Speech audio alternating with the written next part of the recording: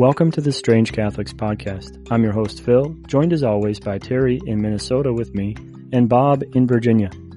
We are three distinct voices, bringing varied perspectives on the church and the world into the conversation. We want you to join in the conversation. You can do so by going to anchor.fm/Strange Catholics and leaving a message there. You may also email us at strangecatholicspod@gmail.com. Please remember to rate this podcast on iTunes or wherever you're listening and share with one person. We used to gather around a table at Caribou Coffee. It's a coffee house in Minnesota in the Midwest. But now we gather virtually in hopes that these conversations will be a light for you as they are for us. Now, let us begin this week's conversation. Welcome to the Strange Catholic Show. This week we'll cover Bob's First Cup. We're going to continue a little bit of our discussion that we've had and just delve a little bit more deeply into that life of discernment and what that looks like. Our saint this week is Saint Eusebius of Vercelli. And for Bob's First Cup, we'll turn it over to Bob. Thanks a lot, Phil, Terry. Hey, once again, congratulations, Terry, on the birth of your new granddaughter. Thank you, Bob. Wonderful pictures that you sent, or a picture that you sent earlier today. So it was very, very beautiful.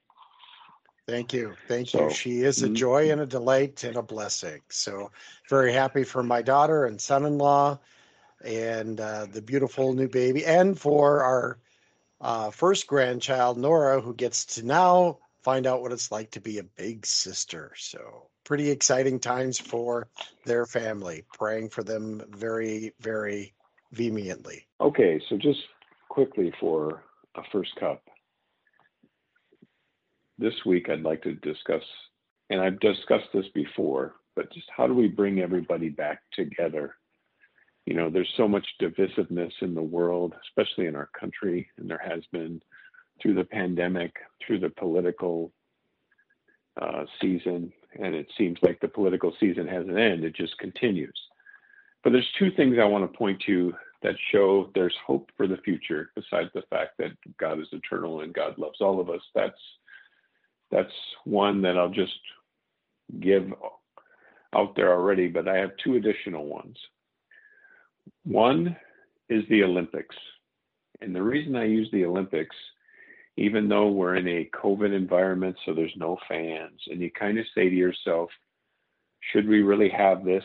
A lot of people in Japan don't really want it, and that type of thing. But if you get a chance to watch some of it and see the interaction of the athletes from all the different countries, many different faiths, many different backgrounds, it just does give you kind of hope for the future that there is, that we can come together in this world to help solve problems, to promote peace, these types of things. So I think the Olympics is, in that venue does live up to its billing, besides some of the competition, which is pretty good. The other thing is, my washer's broke, and it's been broke for a couple of weeks now. We've been going to the local laundromat. And the local laundromat here is visited mostly by immigrants, Central American immigrants, whether it's Mexican, El Salvadoran, or wherever they're from, mostly Hispanic immigrants. They don't seem to have washers. Maybe they're on the lower income scale. They're doing service jobs. I'm just guessing some of these things. But we've had some wonderful interactions with these folks. Not that we wouldn't have, but we have. And today we were watching the Olympics while our clothes were washing and drying. And my wife sat down with a couple of young Hispanic girls, and they just struck up a conversation. It just kind of, as much as we talk about violence, and I've seen some of the violence here in the DC area and so on, it just really helps, give you hope and springs that eternal optimism for the future. We're really not that different of a people, right? I mean, we really are it comes back to we're all made in God's image and we're all human. So that's just the positive thing that I want to get across this week in the first cup. Your guys' comments. I love that positive nature, Bob. And I mean, I think that's highlighting that interaction at the laundromat. I think ties together, why so many countries around the world join together to compete is to show the strengths of their fellow countrymen and women have and how their country is representing, in specific sports. Some different countries are a lot better at different sports than others. And it's just genetics because of the people from their country are a lot better because of where they've lived all of their lives, whatever it might be. So noting that, we have this, as you said, this unique dignity that is inherent to every single human being.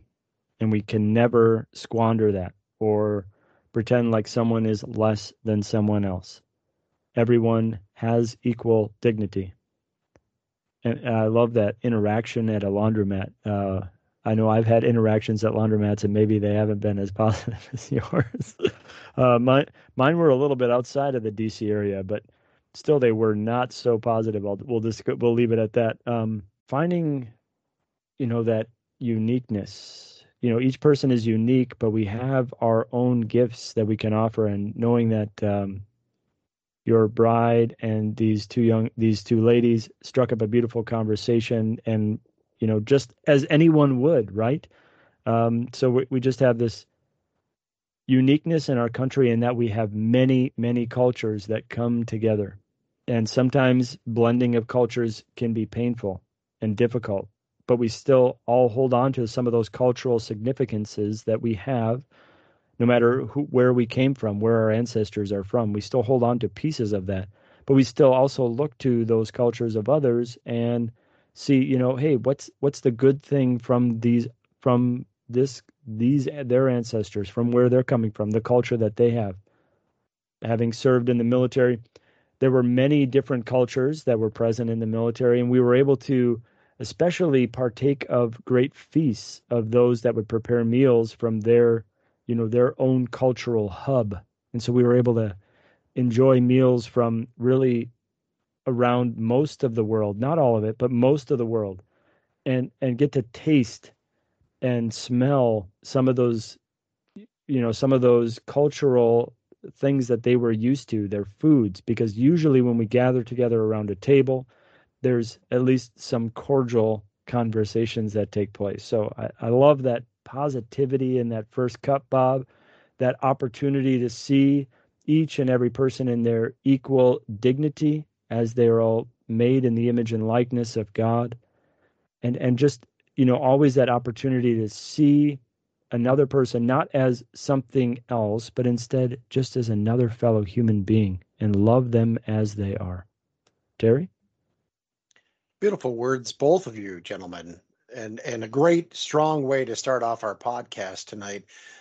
I love the idea of looking at people in the likeness and image of God. And sometimes our predispositions can stand in the way of that. And I will admit, I am guilty of that. I was raised, my mother was a very judgmental person. Okay. It's just how she was. That's how her father was. And maybe that's, the society at the time that she grew up in, that's how it was. So I struggle with a little bit of that. But this past weekend, we attended Mass in Robbinsdale, Minnesota at Sacred Heart Church, which I am serving at Sacred Heart Church in Sauk Rapids, Minnesota. So it was nice to have that kind of tie to home when we're away from home. And after Mass, wanted to visit with the priest, touch base, say hi.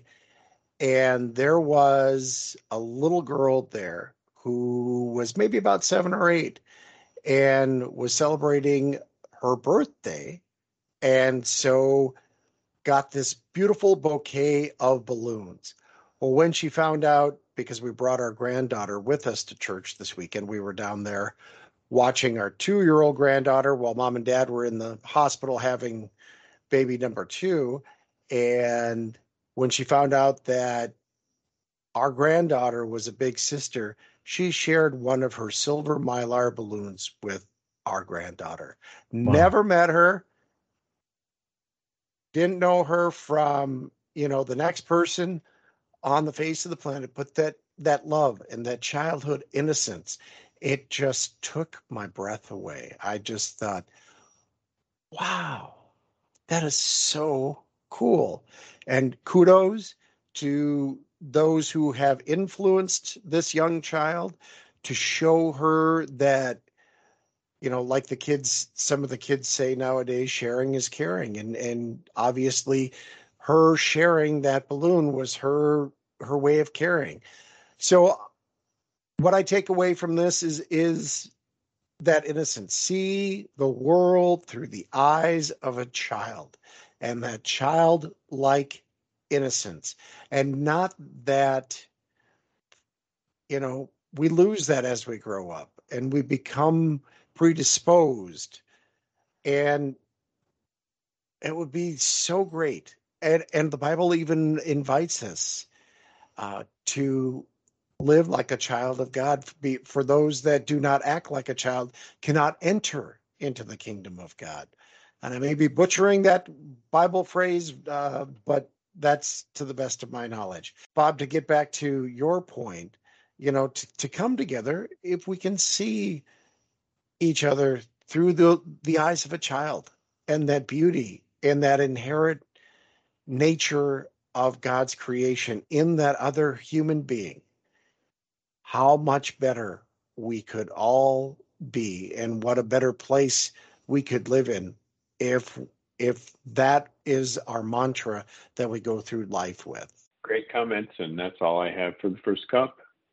Let's move on to the next or the main topic, whichever one of you guys is doing that. Sure. Thanks, Bob. Yeah, it was a beautiful way to segue in. Part of what I planned on talking about for the main topic, whether or not it works out as I thought it would be talking about, we talked about discernment last week. So I wanted to expand that a little bit as we focused on listening a lot last week. At least that's what I heard from when I heard the podcast. Hopefully you heard something as well. So taking from that first cup that Bob brought up, seeing that dignity, right? And I know I mentioned, and I know that Father Doug mentioned this 2 weeks ago, that it's really in those relationships that we have with others. And a lot of times those relationships that we have with others are going to really call out what it is that we might be gifted with. So maybe we really know what it is that where God is leading us, but we haven't taken that step yet. Or maybe we really feel like this is where God is leading us, and then we mention it to someone and they either affirm or say, actually, I don't think that would be something that would be good for you. And if we know that this is someone that has a listening heart, that is listening to God, then maybe really that is God speaking to us. Taking those sometimes not easy words, or sometimes those difficult words, because we don't know what that yes to God means, can be really scary, because we have no idea what that entails. We have no idea where it is then that God is then leading us if we say yes to that.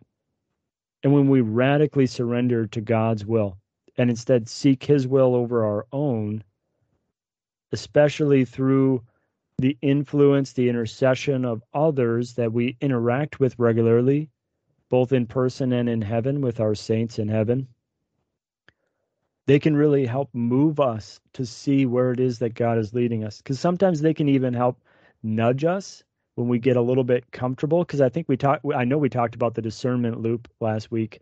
I linked to one of the videos that Father Mike Schmitz has made about, we can't just stay where we are in this discernment process. Oh, I'm not sure. We just got to go sometimes. We can't wait. We can't wait to take that next step.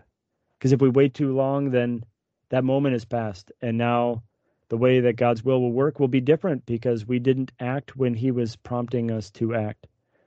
So I think part of what I wanted to talk about was really being open to how others are bringing that voice of God to us, recognizing that they are and can be the voice of God in our lives.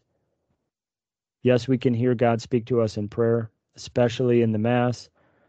We can hear God speak to us in our personal prayer, in the scriptures, but again, also through others. And I know we've highlighted this, but just really wanted to emphasize this a little bit more from some feedback that we received, just really helping to see that others can really help us see and understand what it is that God has laid out before us. Because sometimes we can't see the forest for the trees. We get so lost on this path that we're on and where we think it is that God is leading us. And we mention it to some other God-fearing person, whoever that might be, maybe they're like, actually, I don't think that's where you should be going. Or maybe we even have a spiritual director and our spiritual director mentions to us, yeah, actually, I do think this is where God is leading you. And then it's kind of like, what? What do you mean? So it can be both and, right? Where we can have the difficulty with what it is that God is calling us to, or just that unawareness or the lack of vision to understand what it is that God is preparing us for. But others can point it out. They can see with their own clarity what it is that God has already laid out before us. And so I know that's true in my own vocation story. And I'm sure it's true for both of these gentlemen and for many of those that are listening, that others help to confirm or even affirm the decision we were making, or maybe say, actually, I think this is where God might be calling you, or this is something that I'm really hearing in what you're saying, or you know what? Actually, I do think that is something that is really blessed by God, anointed by God, and you should just follow that path, no matter how scary it might be, right? So just turning that over to see what you guys think about that, but just that recognizing how others can really help solidify or maybe confirm that call that God has placed within us already. Absolutely, Phil. I couldn't agree with you more. And like you said, hearing that voice of other people is what led you to your vocational call. Amen. And the same with me. I credit the deacon at our church, Deacon Joe Kresge. As he was becoming active in ministry at our church, he was serving at another church, switched his ministry to Sacred Heart. Because he was good friends with the priest that was serving at Sacred Heart at the time, and came up to me and said, have you ever thought about becoming a deacon? And I'm like, well, yeah, when I'm old and retired, maybe I'll have the time, and he said, that's something that I really think that you should take a look at. And so I thought about it, pondered about it, and it was one of those things where definitely God was at work. Looking back on it, I can tell he just would not let it go in my brain. It constantly kept, gnawing at me, and I kept thinking about it. So I did seek the advice of those people who I look up to in their prayer life and in their faith and who they are as Catholic people. And the resounding answer from each and every one of those individuals is yes, absolutely. We see these gifts in you. And so it was ironic because I still hadn't settled on it yet. It's like, okay, great. You see these gifts in me, but how am I going to go about doing this? I'm not really sure.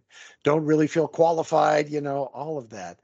And as I was leaving church after Mass one Saturday evening, I'm walking out. I see Deacon Joe greeting people, as we were leaving church. And I said to myself, I wonder if he's going to ask me about the diaconate again. And sure enough, as he saw me, he said, hey, have you thought about that some more? It's like, okay, I get it. Thank you, God. So I pursued it, and how many 7, 8 years later, here I am.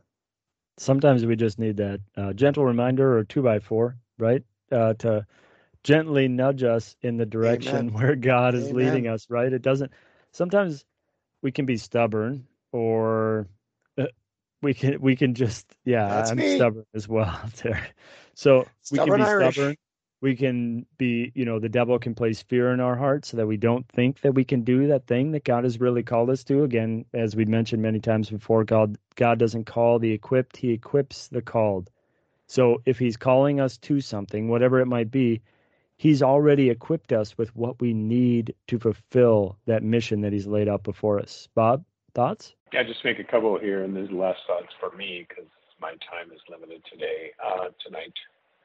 I would just focus on the time frame.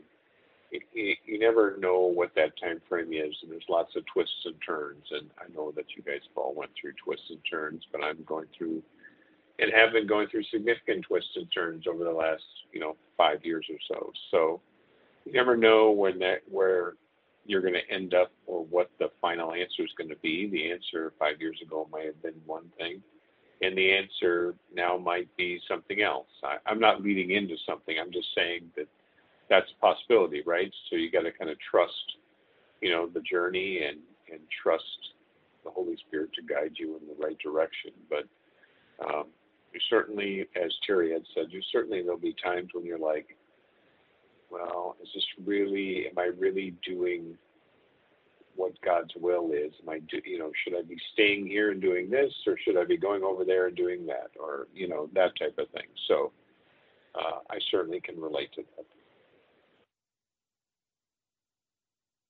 Thank you, Bob. Yeah, I mean, that it's a constant discernment, right? Where we kind of live a life in a perpetual state of discernment. So even while we were in formation, it did not mean that necessarily we automatically become deacons, right? Because it's a constant discernment. Is this still what God is calling me to?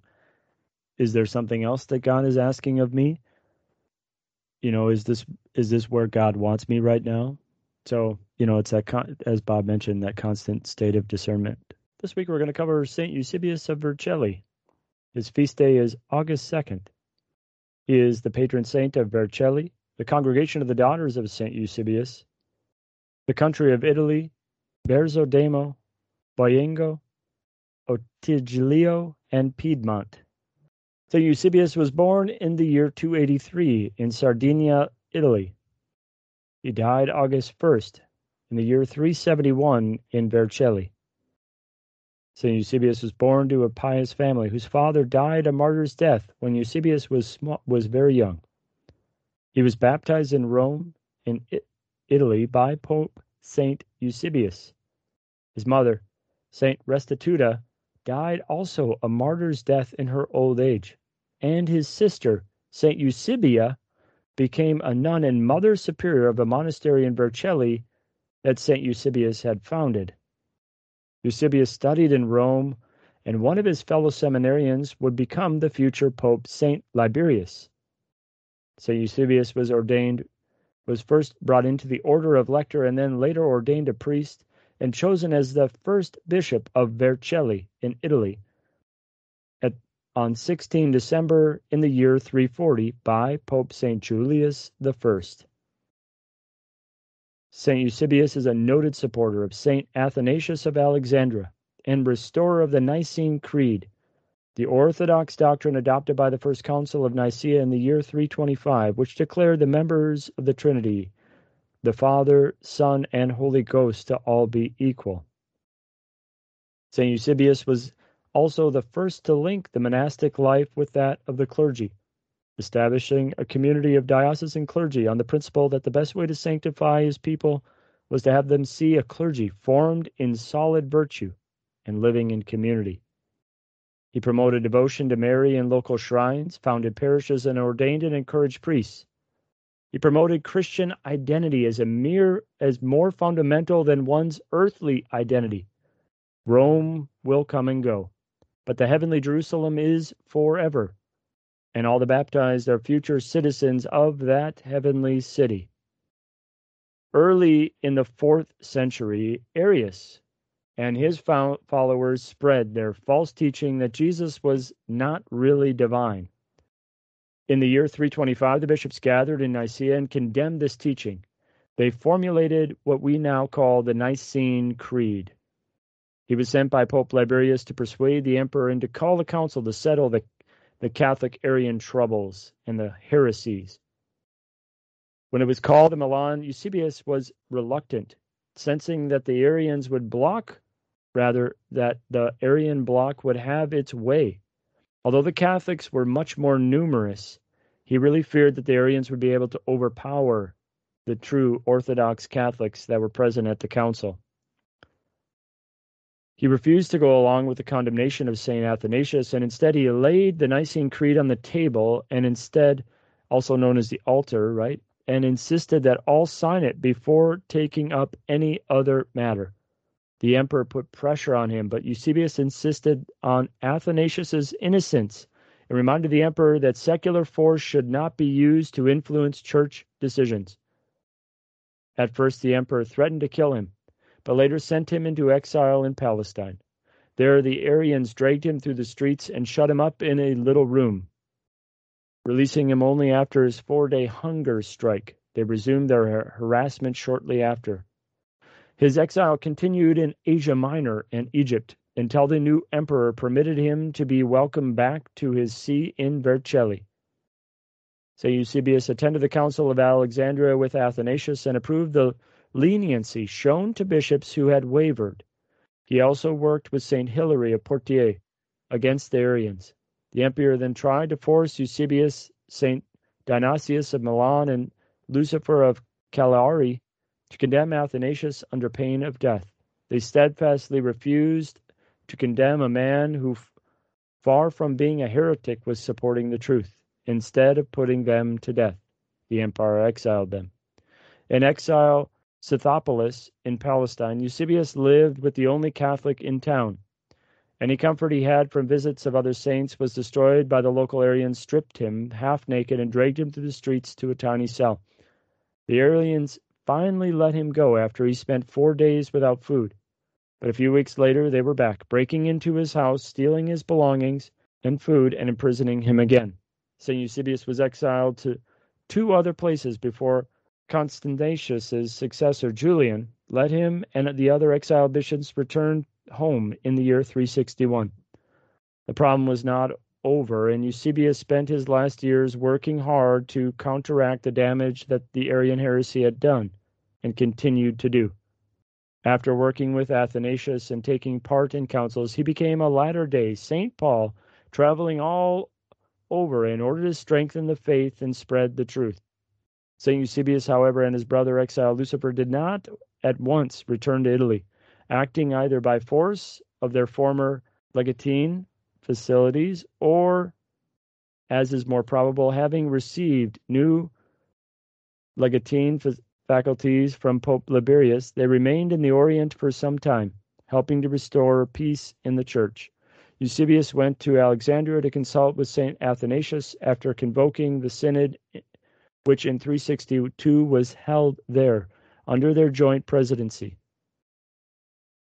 Besides declaring the divinity of the Holy Ghost and the Orthodox doctrine concerning the Incarnation, the synod agreed to deal mildly with the repentant apostate bishops, but to impose severe penalties upon the leaders of several of Arianizing factions. At its close, Eusebius went to Antioch to reconcile the Eustanations were adherents of Bishop St. Eustathius, who was deposed and exiled by the Arians in 331. Since Mellitus's election in 361 was brought about chiefly by the Arians, Eustathians would not recognize him. Although he solemnly proclaimed his Orthodox faith from the ambo after his episcopal consecration, the Alexandrian Synod had desired that Eusebius should reconcile the Eustanations with Bishop Meletius by purging his election of whatever might have been irregular in it. Eusebius, upon arriving at Antioch, found that his brother legate, Lucifer, had consecrated Paulinus, the leader of the Eustachians, the bishop of Antioch, and thus unwillingly had frustrated the pacific design. frustrated the specific design. Unable to reconcile the factions in Antioch, he visited other churches of the Orient in the interest of the Orthodox faith, and finally passed through Illyricum into Italy. Having arrived in Vercelli in 363, he assisted the zealous Saint Hilary of Poitiers in the suppression of Arianism in the Western Church, and was one of the chief opponents of Arian Bishop Auxentius of Milan. The Church honors him as a martyr and celebrates his feast. 3 letters written during his exile are extant. The first 7 books of De Trinitate, long attributed to Athanasius or Bishop Veligius of Thapus, are generally accepted as Eusebius's work, though the Archbishop's authorship is still debated. He may have been martyred by the Arians, but reports vary. Many consider him a martyr, as he may have died as a result of his sufferings in exile. St. Eusebius was canonized pre-congregation, so it wasn't a formal process as it is today. We celebrate St. Eusebius's feast day on August 2nd. St. Eusebius, pray for us. Pray for us. Pray for us. And now it's time for us to ask you, our listeners, to go to your podcast platforms and rate us. And we ask for 5, and we feel it can be, think of it as a bringing the world together event, just like the Olympics. And all come together and rate 5 from all over the world. And it's sort of like the Olympics. It's a unifying type of action. So please rate us 5 on your podcast platform. And whatever podcast platform that is, Apple, Stitcher, Spotify, Anchor, wherever you go. The other thing I would like to also bring up is leave us a comment. Please give us a prayer request. We're here to pray with you, pray for you, pray about you. And we really care about you. So please give us your prayer intentions and your prayer requests. You can do those through the podcast platform, along with other comments, good or bad. We like them both. Or there might be a better place to do it, which is strangecatholicspod@gmail.com. You can also leave us a voice message at anchor.fm/strangecatholics. And please remember to subscribe to our YouTube channel. And I will continue to admit that I continue to forget to say that, or maybe it's on purpose. Either way, please go to our YouTube channel and subscribe, and you get to see the videos. This week you won't see my face. Maybe that's a good thing. We're all missing out. Well, let's go to final prayer. Brothers, let's begin in the name of the Father, and of the Son, and of the Holy Spirit. Amen. Gracious and Heavenly Father, you who are our light and our joy, we thank you so much for the countless blessings you bestow in our lives. We thank you for this time together with my dear brothers in Christ to come together and evangelize your word to the people of the world so that we can come together as one body in your love. Heavenly Father, we thank you for the countless things you gift us each and every day, the beauty of the sunrise, sunset, the beauty of each and every human being on this planet. Heavenly Father, we come before you with our hearts wide open, burning with love for you, and we offer these intentions for protection of life from conception to natural death. We pray for all the new babies in the world, and especially for my new little granddaughter, Penelope May. May God bless her and protect her, and her older sister, Nora Catherine. God, we also pray for all of those who are suffering, whether it be emotionally, mentally, physically, spiritually. Let them be healed by you, Jesus, the divine physician. And we pray for all of those who are suffering with COVID. We pray that once again they be healed in mind, body, and spirit. For the leaders of our world, that they recognize the human dignity in each and every person that they serve. And remember that they are called to serve, and take that servant heart of leadership and not be something that you would not desire them to be, God. And Heavenly Father, we lift up these prayers and offer them through your glory. Amen. In the name of the Father, and the Son, and the Holy Spirit. Amen. Amen. Amen. Thanks a lot, everyone, for joining us this week. Look forward to seeing you next week. And until then, love you, brothers. Love you, brothers. Love you, brothers.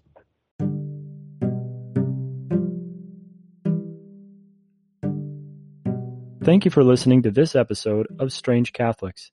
We hope that you enjoyed the conversation and it helps you dive into a deeper reflection and union with our Lord Jesus Christ. If you'd like to leave some feedback, please go to anchor.fm/Strange Catholics to leave a voice message, or you may also send us an email at strangecatholicspod@gmail.com. Links will be in the description. Please share this podcast and this episode with at least one person. This will help get the word out and get more people to join into the conversation. Please subscribe to this podcast and leave a review on iTunes or wherever you are listening to us. This really helps the podcast get traction and help even more people discover the peace, love, and mercy that our Lord offers and is longing to offer each and every one of us. Thank you again for listening. Have a glorious day, and may God bless you.